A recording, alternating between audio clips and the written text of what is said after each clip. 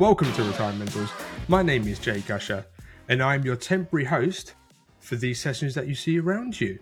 I'm here to introduce yet another Advisor 3.0 session that we have for you today. In fact, our last one. Not our last one ever, because we'll be making more, I'm sure, but our last one in this sort of run. You'll still be able to see everything from the day if you just head to timeline.co/advisor 3.0. Everything that you're going to need is absolutely there. And like I said last time, like I said before, more information about how to sign up to our 2024 mailing list. So you essentially just don't miss anything. But swiftly moving on, because I don't want to waste too much of your time. Today's session involves the likes of our very own Nicki Hinton-Jones, Clemence from the CCLA, Samantha from Net Purpose, and Bavak from HSBC. Pioneers all round again. I love using that word, pioneers. Two weeks in a row. Not going to get rid of it. And before I go any further, I absolutely will apologise if I've just butchered every single name just then.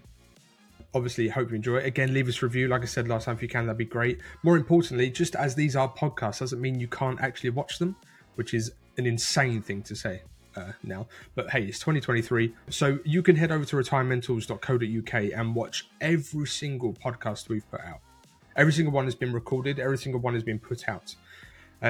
Next week, we'll resume as... Next week, we'll resume as normal. I don't think I'm going to tease who the guest is, but it's a good one. It's a very, very good one. A very lovely gentleman. So you're all going to enjoy that. However, ladies and gentlemen, let's get into it, shall we? Today's session, does ESG investing move the needle in the real world? Please enjoy. You're listening to Retirementals.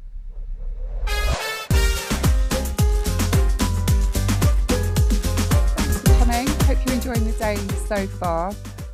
This panel, as you know, we're going to look at ESG investing in particular, and particularly from an innovative stance. We know that there's been huge growth in ESG products and in ESG investment over the last decade or so. And the latest figure I could find indicates that it's $2.5 trillion now that's gone into this space. And many IFAs are looking at it as their core offering. Advisory firms are adopting it, pushed by consumers. eValue recently found that 94% of consumers think that at least one ESG criteria is important and should be paid attention to. So that's leading to the regulatory focus that we're seeing and the call for transparency that Consumer Duty is going to bring with it as well. We're really lucky to have some industry experts with us today. We have Sam Duncan, who's the CEO and founder of Net Purpose. Sam's background was on the institutional side, working with sustainable products at Goldman's and with a boutique manager. And she faced firsthand the difficulties there can be in getting data needed to invest in the best way. So she founded Net Purpose, which aims to solve that problem for investors. Clemence is an ESG integration manager at CCLA, which specialises in looking after charities, assets, particularly from a sustainability perspective. And we have Bhavit Patel from HSBC. Bhavit works with investors, helping them select ETFs and index-based products, not just across ESG, but across core investment as well. So he's got a lot of experience there across all asset classes, really. We are going to chat. I've got a couple of questions to kick off, but please, the floor is open. Raise your hand. Alex has a microphone and can come to you so that everyone can hear the question too. To start, we know that the FCA is looking at this. They've defined sustainable products as, I don't want to misquote them, so I'll read, the product that plausibly achieves or encourages positive sustainability outcomes. And they really want to make sure, there's a big push to make sure that products are focusing on making real world impacts and not just being labels. How close do you think we are to actually getting to that point? And what's the current state of play? Would you like to start with that one, Clemence, if I come to you first, because I know that you've got some views. Got opinions.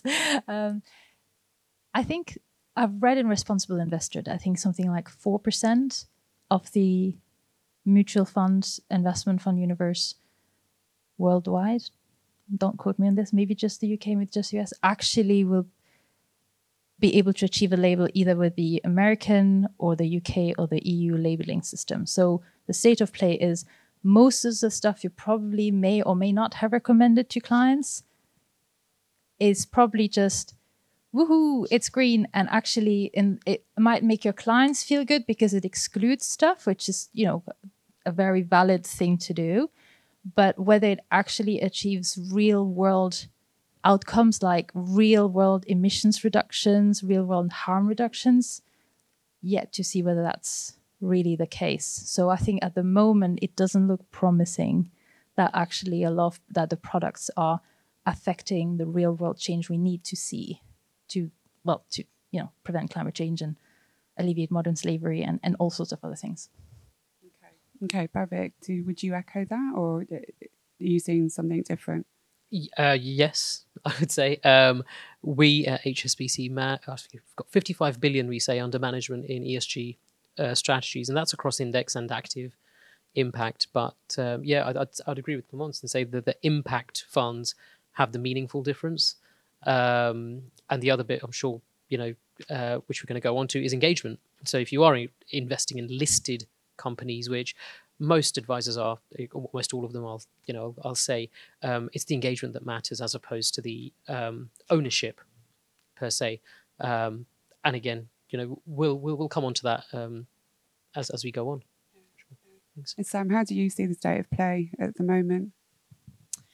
So slightly more optimistic. I will say that two major trends, I would say. One is, I think the definition of ESG, not even the definition, the language. So ESG is not the same as sustainable, but we have for many years thought that it was the same thing. And I think a lot of investors are backing ESG rated products that are rated A, thinking that they are sustainable and not realizing that actually ESG is measuring financial risk, not sustainable outcomes.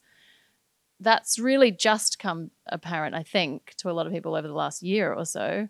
And so there's quite a big push now to measure sustainable outcomes on every fund. And I think that it is true probably that like today you could classify 4% as really achieving significant outcomes, but the number and proportion of fund managers that are trying to actually achieve sustainable outcomes is probably more like 80%. 80% of all global capital today is committed to invest more sustainably, signed up to UNPRI. So there's a big portion of people who thought they were investing sustainably who are not, who I do think are now shifting to think, well, how can I invest more sustainably? And I think you will see quite a big uptick in funds that are demonstrating sustainable outcomes. I think that's really interesting that you've that gap there. What are they achieving? If they're not achieving sustainable outcomes, what are they going to currently? Well, they're using ESG ratings to declare that this is an ESG fund or an ESG index.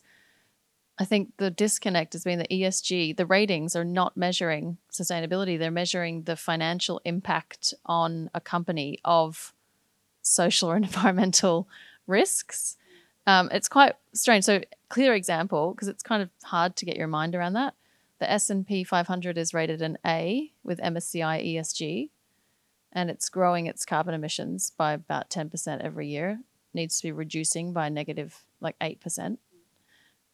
And I think Rio Tinto and Tesla, they're both rated A on an ESG. So I think that's the confusion that people thought that. So that's what they're doing. They're managing towards ESG ratings, but they're not actually measuring outcomes. I just want to add also to ESG ratings.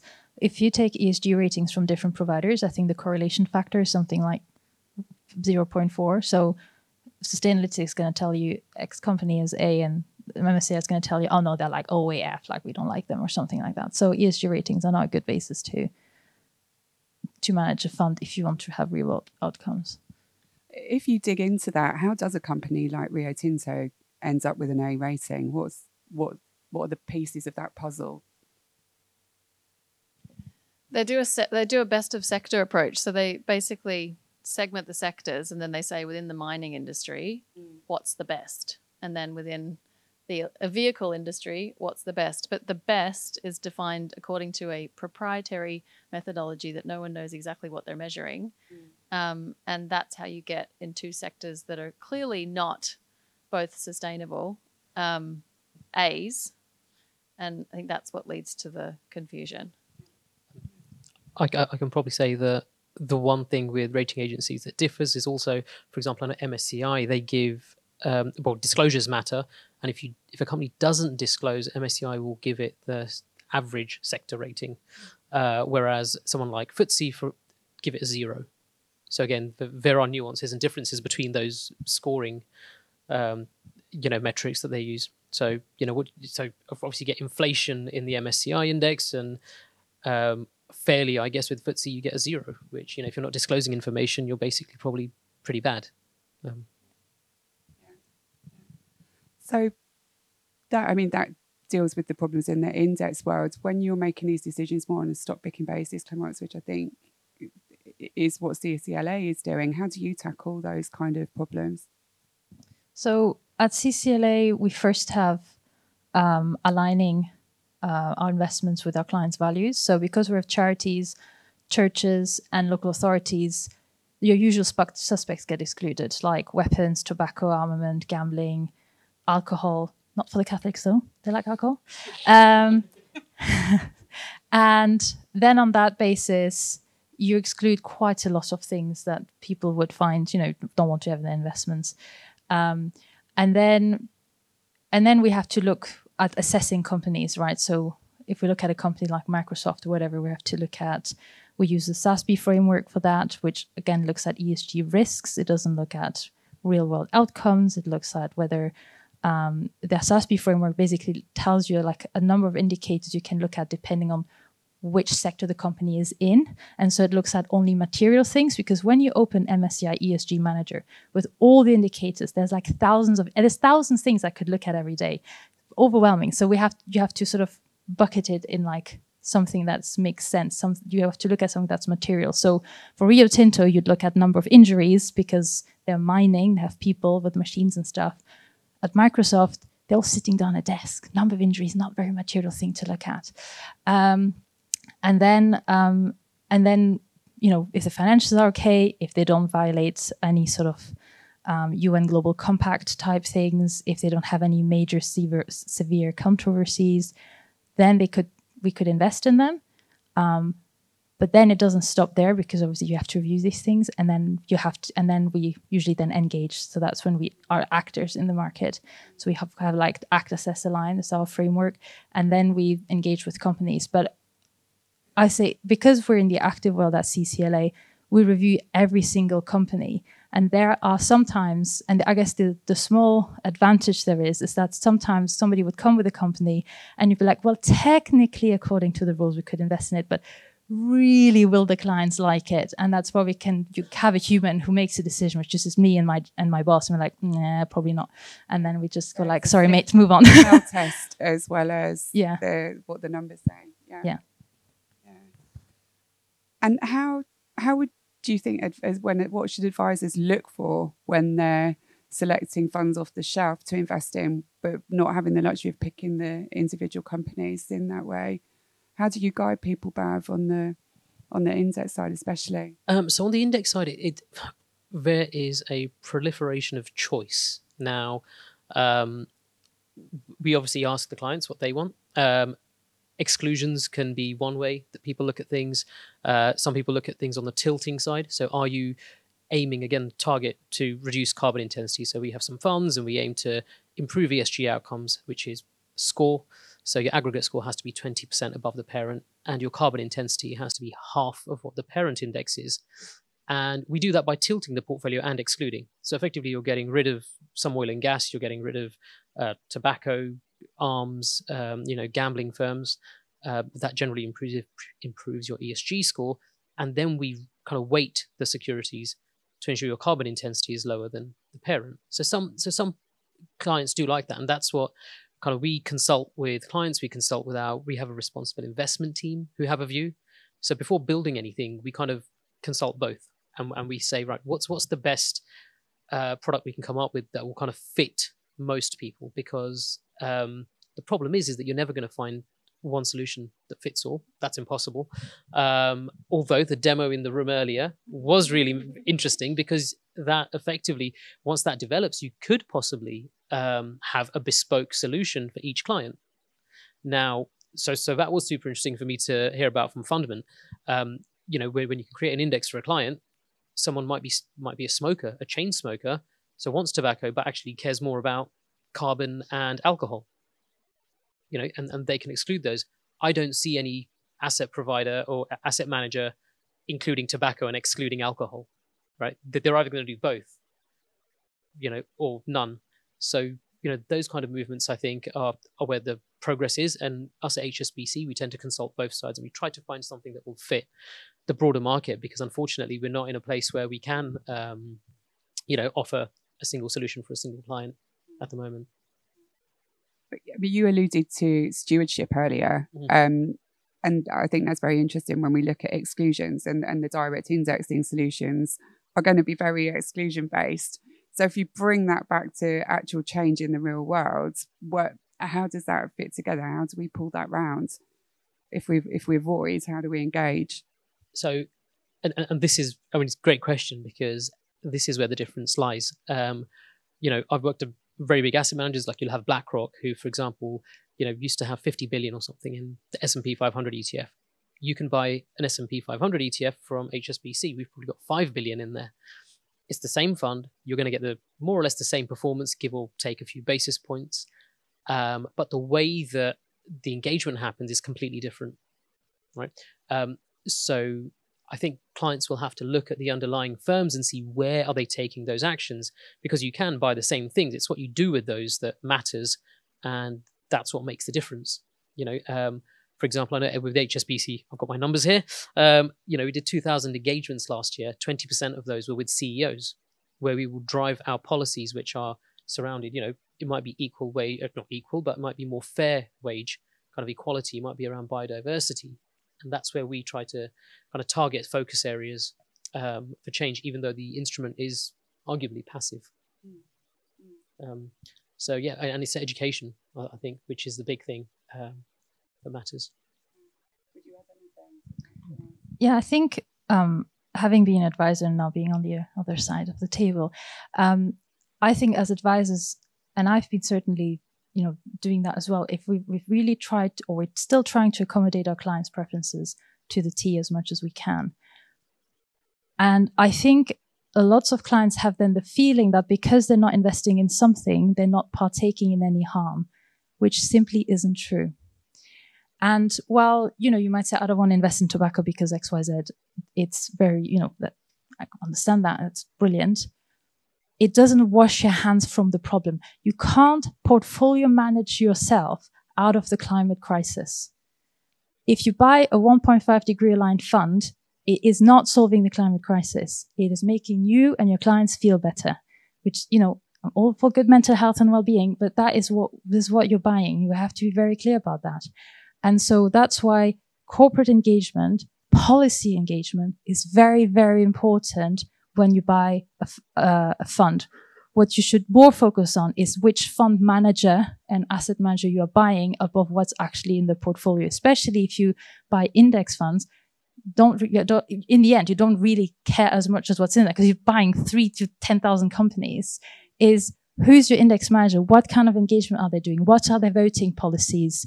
What kind of, they're not going to be able to engage with all their companies, but do they have a scope of companies they're going to engage on? And what are they going to ask them? And what are they trying to push forward? Because that's the only way really we're going to be able to affect real world change. And then we're going to have great data to tell us that we're actually making it happen. So that's that we have to distinguish that, and we have to be very real about that with our clients. Because some clients will get down the rabbit hole trying to pay loads and loads of money for very fancy MPS, as we've heard, thinking they're doing great stuff by avoiding all sorts of things and saving the planet with it, but they're not. So we have to be very, very clear about that. Oh, you raised a good point about how do we actually measure it as well. How do we know that we've achieved what the client has set out to do? In what ways would you monitor that? I'll start, but you have probably more knowledge. I think you have to have a clear engagement ask, and then you have to see whether, and then you can measure whether, I want, for example, Amazon to have to recognize GMB Union up in Coventry. Very topical. And that could be your engagement ask to Amazon. Say they do, I don't know, I haven't read the news. Then you can say, tick, right, we've written them a letter, or we've tried to publicly tell them to do this. They've done it, great, moving on, we're going to engage with the next thing. So you can sort of have clear engagement ask and then see whether they've done that. And I think that's the first thing, is being very clear. But the other thing is, engagement requires a lot of collaboration. There's never just one person or one asset manager who's made something happen. Like Exxon is a very good example. Exxon has been subject to engagement by people since like the 1980s around climate change. And the fact that there was this whole engine one, we've got 3 sort of climate positive directors on the board, has been like a huge collective international generational engagement campaign that is getting us to the point we are today. So, and measuring engagement outcomes is I think can be complex, can be sometimes easy, but it's a very collective thing. Like, it's not just one person. Yeah, I would just say I think that there's the measuring the engagement outcomes, but then there's measuring the company's impact / outcomes on people and planet. And when I talk about the word outcomes, what we mean is, instead of saying that a fund is rated an A with an ESG rating, you're actually measuring the metric tons of carbon emissions, the cubic meters of water a company is using, the metric tons of waste or plastic that they're putting into the world, the number of people that are employed, the number of women that are employed, the number of people that are provided access to healthcare or financial inclusion, like real tangible things that we can grab onto. And there you can measure those things now. I mean, companies report them. 97% of listed companies report these things. I think across the spectrum, about 70% of companies actually report their carbon emissions today. And you can, I think when you know that it's out there, you know the data are out there, it's then what do you do with it as a fund manager? And I think ultimately for a climate crisis, we need to be reducing CO2 emissions. So it's really not rocket science. We need to be taking the absolute amount of emissions that are emitted every year and reducing that by 8% every year between now and 2050 on a global basis to achieve 1.5 degrees. And you can track your year-on-year change in carbon emissions of any company that you're holding. It's just that metric's not often surfaced today. It's kind of masked by a rating that's trying to aggregate a lot of different things in one score. But to the point on deconstruction and client optimization for values, deconstructing it's kind of important, because not every client wants to back like a 1.5 degrees. Maybe they're happy with 2 degrees, but they care more about gender diversity and the pay gap, and they can optimize for that. So you can measure these things. I think that simple year-on-year change, just like we think about year-on-year earnings growth, is possible on these things. And what are you seeing? Are asset managers becoming more demanding of companies to aggregate this? And then, I guess, does that knock on and flow through so that we as advisors and customers, we ask for those kind of reports? How do we get it kickstarted? Because it's very slow. It's true. How do we catalyze this process? Yes. So we're a data provider. We stream these facts to asset managers. We currently power about $110 billion in funds, which means there is money moving into these funds. I think where today most asset managers are sitting is that they are still trying to get a good report on these things. And that's step one, really. Once you've got a report, then you can have a conversation about the fund performance, and everyone can look at the fund performance. You can compare one fund to another fund, etc. So I think that's basically where we are, but you should be asking for these things. It is possible. And we are seeing a big increase in demand for getting to those real world outcomes. Thing that's driving it too is regulation, European regulation with Article 8 and Article 9. I don't know if people are familiar with this lexicon, but Article 9 is a fund that pursues social and environmental objectives the UK has just issued guidance too around labels for sustainable impact funds or sustainable improver funds.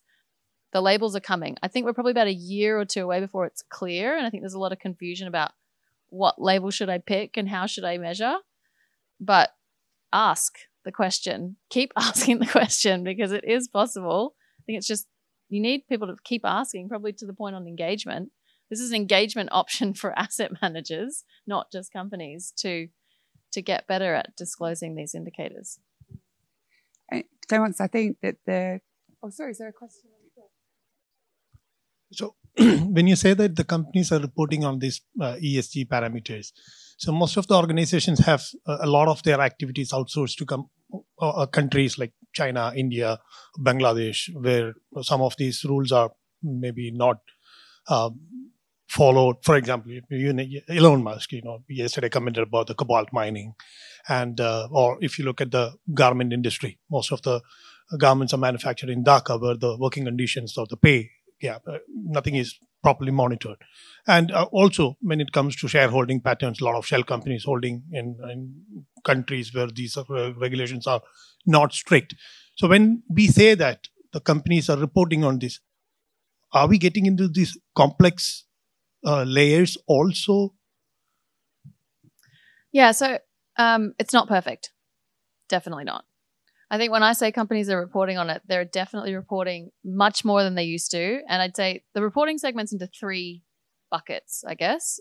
And the impact a company can have on the world, 3 buckets. And you can comment, Clemence and Bhavik too, and how you see it. But there's the operations of the business. There's the products and services that a company sells and pushes into the world. So lots of plastics, for example, or good things like Beyond Meat, Burger, Tesla, the electric vehicle itself, let alone the battery. And the supply chain, the whole battery chain to get into an electric vehicle is not pure positive. There's a lot of minerals, etc. So on those 3 buckets, I think we're very good on reporting operational footprint. We're getting much better on reporting the impact of products and services. We're working on supply chain, but the supply chain disclosure is really centered today around climate and CO2 emissions. Less detail, you were just talking about this actually earlier, around labor practices and in supply chains, like where the garments come from, etc. So I think today it's about, but it's funny because we can't wait to be perfect. So I think you've got to marry what disclosure exists plus the risks, and maybe you want to talk a bit about this, the risks of different industries to understand what you don't know, to complement with what you do. But I don't think we can let that be. We've got to start doing what we can with what we do know. And even those things that we do know are not surfacing themselves in portfolio reports today because we're still muddling all together in a score. No, I think that's interesting. It echoes what Vanguard was saying this morning. Don't let perfect be the enemy of good. Sometimes we've got to crack on with what we've got and do the best that we can. Bhavik, did you want to? I was just going to say that as an example, we I know HSBC with the team, it's not always a one-pronged approach, and you can't look at third-party data. A lot of asset managers now have policies across the board, so it's not just saying we're going to try doing this after looking at the score, but the engagement goes with. One example was Sainsbury's last year, where HSBC, we partnered with a lot of firms similar to exactly what you said. You can't do much by yourself, maybe. No. But if you partner, we partnered with a lot of firms and said, right, Sainsbury's workers deserve a living wage in London, which they weren't paying at the time. And there was quite a good paper written, 2 pages basically saying it would cost Sainsbury's this much. The attrition rate was so high because they didn't pay the living wage. And we had those details to hand, right? If you have those details to hand and support a certain kind of position on those, then you can make the difference. And I think there was one big asset manager, which I won't name, which were against it, but almost everybody was with it because they could see that, you'd be paying out, I think it was 100 million more, but actually you'd probably save about 80 million on the attrition because you have to keep hiring and, retraining everyone every 6 months or whatever it was. So if you just go to that level of data, you can make the difference at the top level. But the firms do have default positions in place to say, we're not even, it might not just be ESG, the governance might seep into the income side of things as well and real change. Alex, there's a question on the third row here. Yeah, just a question about the fact that it's E, S, and G, and how much that gets in the way and focusing on the three factors on which was on most people's, arguably, with the sustainability, climate change, etc., and trying to approach all of those three. Does it divert from actually focusing on the environmental aspect? Sorry, I didn't quite understand your question. Because with ESG, you're trying to affect three different things: environmental, social, and governance. So there's obviously gender pay, whatever else it is, directors, etc. For a lot of clients that I speak to, the big thing is climate and environmental and biodiversity. Fine, but by having these conversations with directors, you're obviously trying to cover three bases rather than just one singular aspect. And so is that an issue with ESG investing? Particularly, I would add, from an index-based aspect, because that's where I come from. Babbitt, would you like to? Yeah, I mean, my quick answer is no, because they go together. If you have a strong governance framework, that generally tends to mean that you do care about, sustainability and the environment. You're more aware of your externalities. So and again, with the engagement team that we have specialists in, for example, biodiversity. There'll be one on environment when it comes to things like plastics, for example. I think, we were engaging with Apple to make sure they can make the AirPod kind of more recyclable. And then we have certain rules in place where we don't like kind of, CEOs being part of the kind of board, and certain governance frameworks which we just don't agree with, which we vote on. But we do think that they all work together in sync.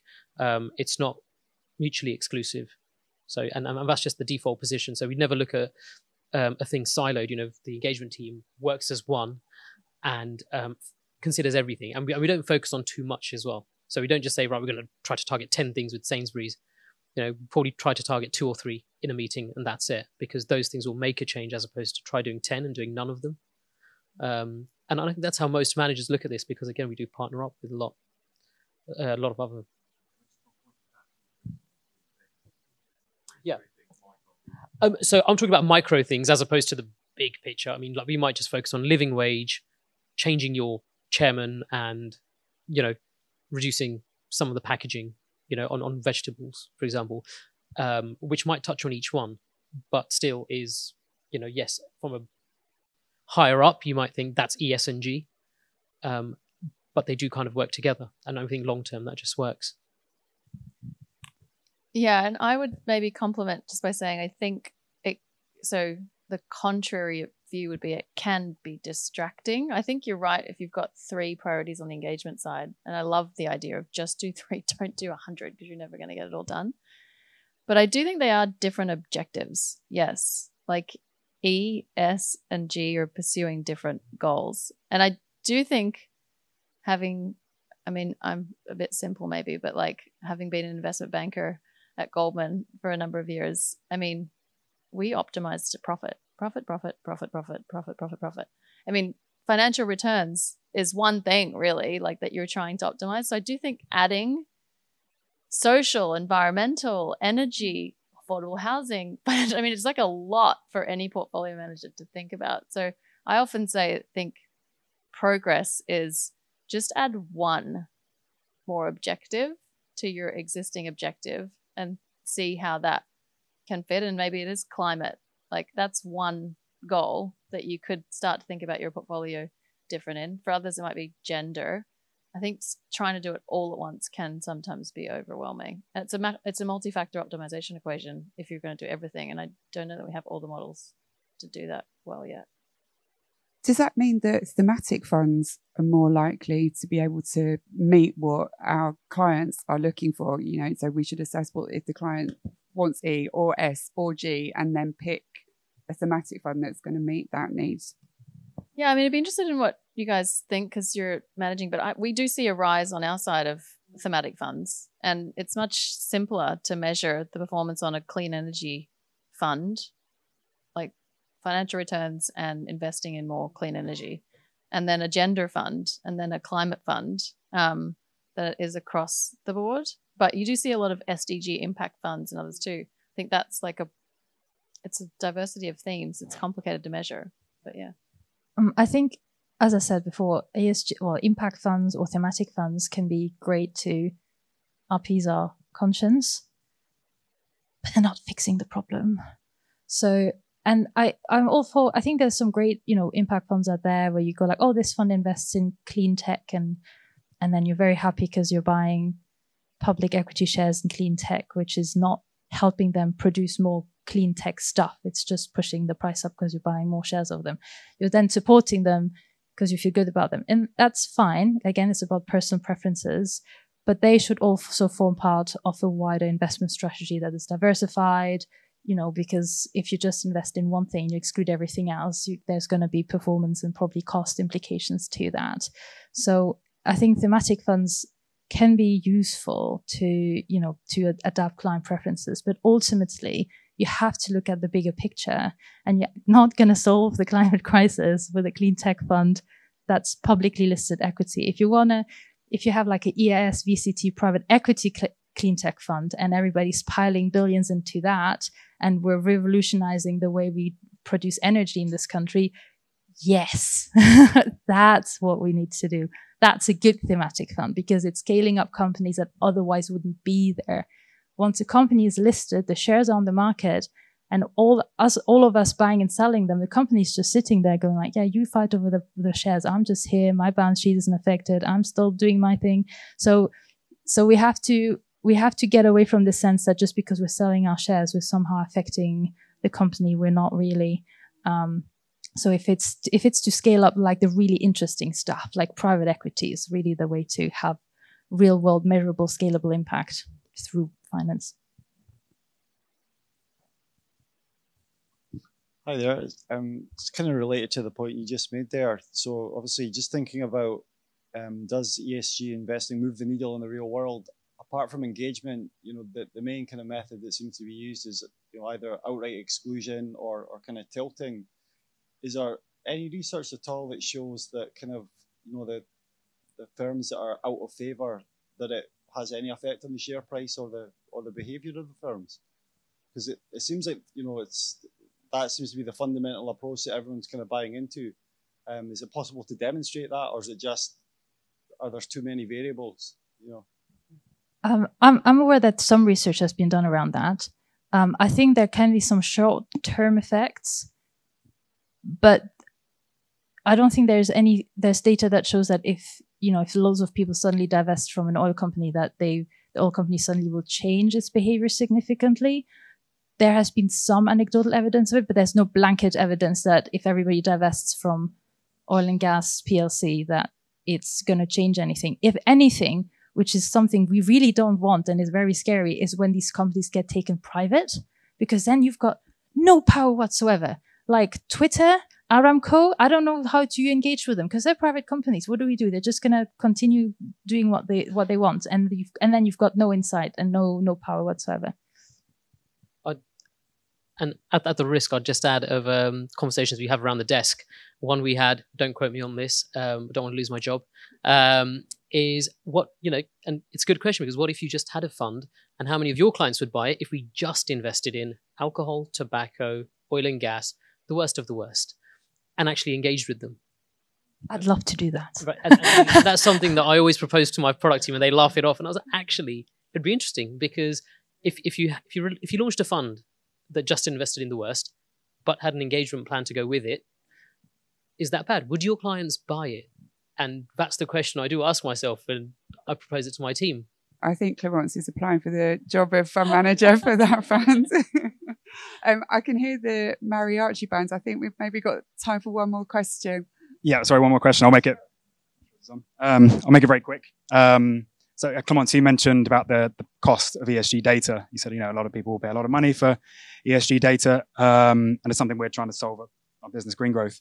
Do you think there's a pseudo monopoly on really good ESG data? Do you think not having it available for companies all across kind of the value chain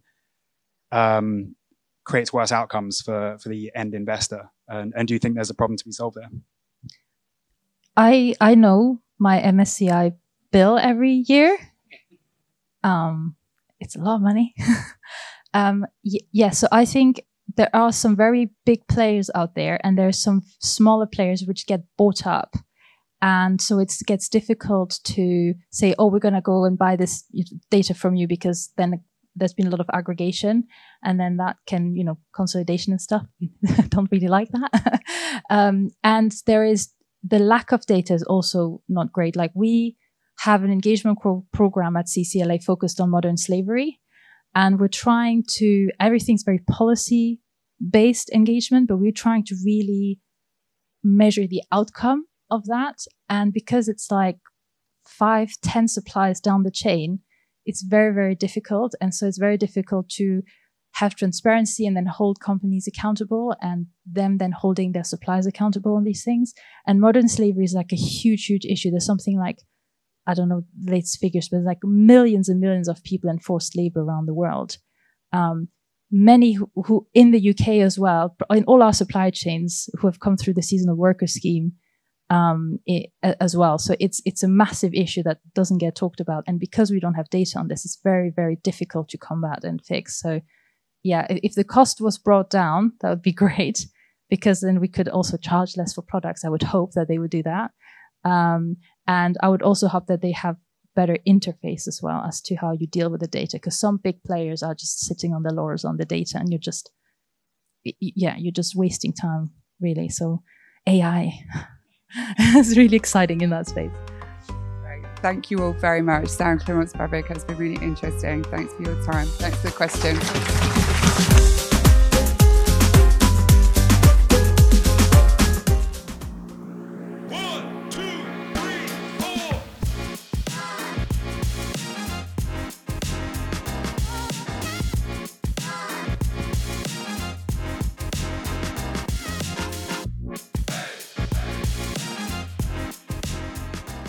I'll be remiss if I don't thank my incredible team who worked very hard to put this program together. Thank you very much, guys. I'd like to thank our sponsors, Timeline Retirement Planning Software, and PyTech Low-Cost Flat Fee Model Portfolio Manager. And to you, our listeners, thank you for your time. I hope you've had as much fun listening to the program as we have making it. You can find more about the show at retirementals.co.uk, and you can follow me on Twitter. My handle is Abraham on Money. Until next time, thank you.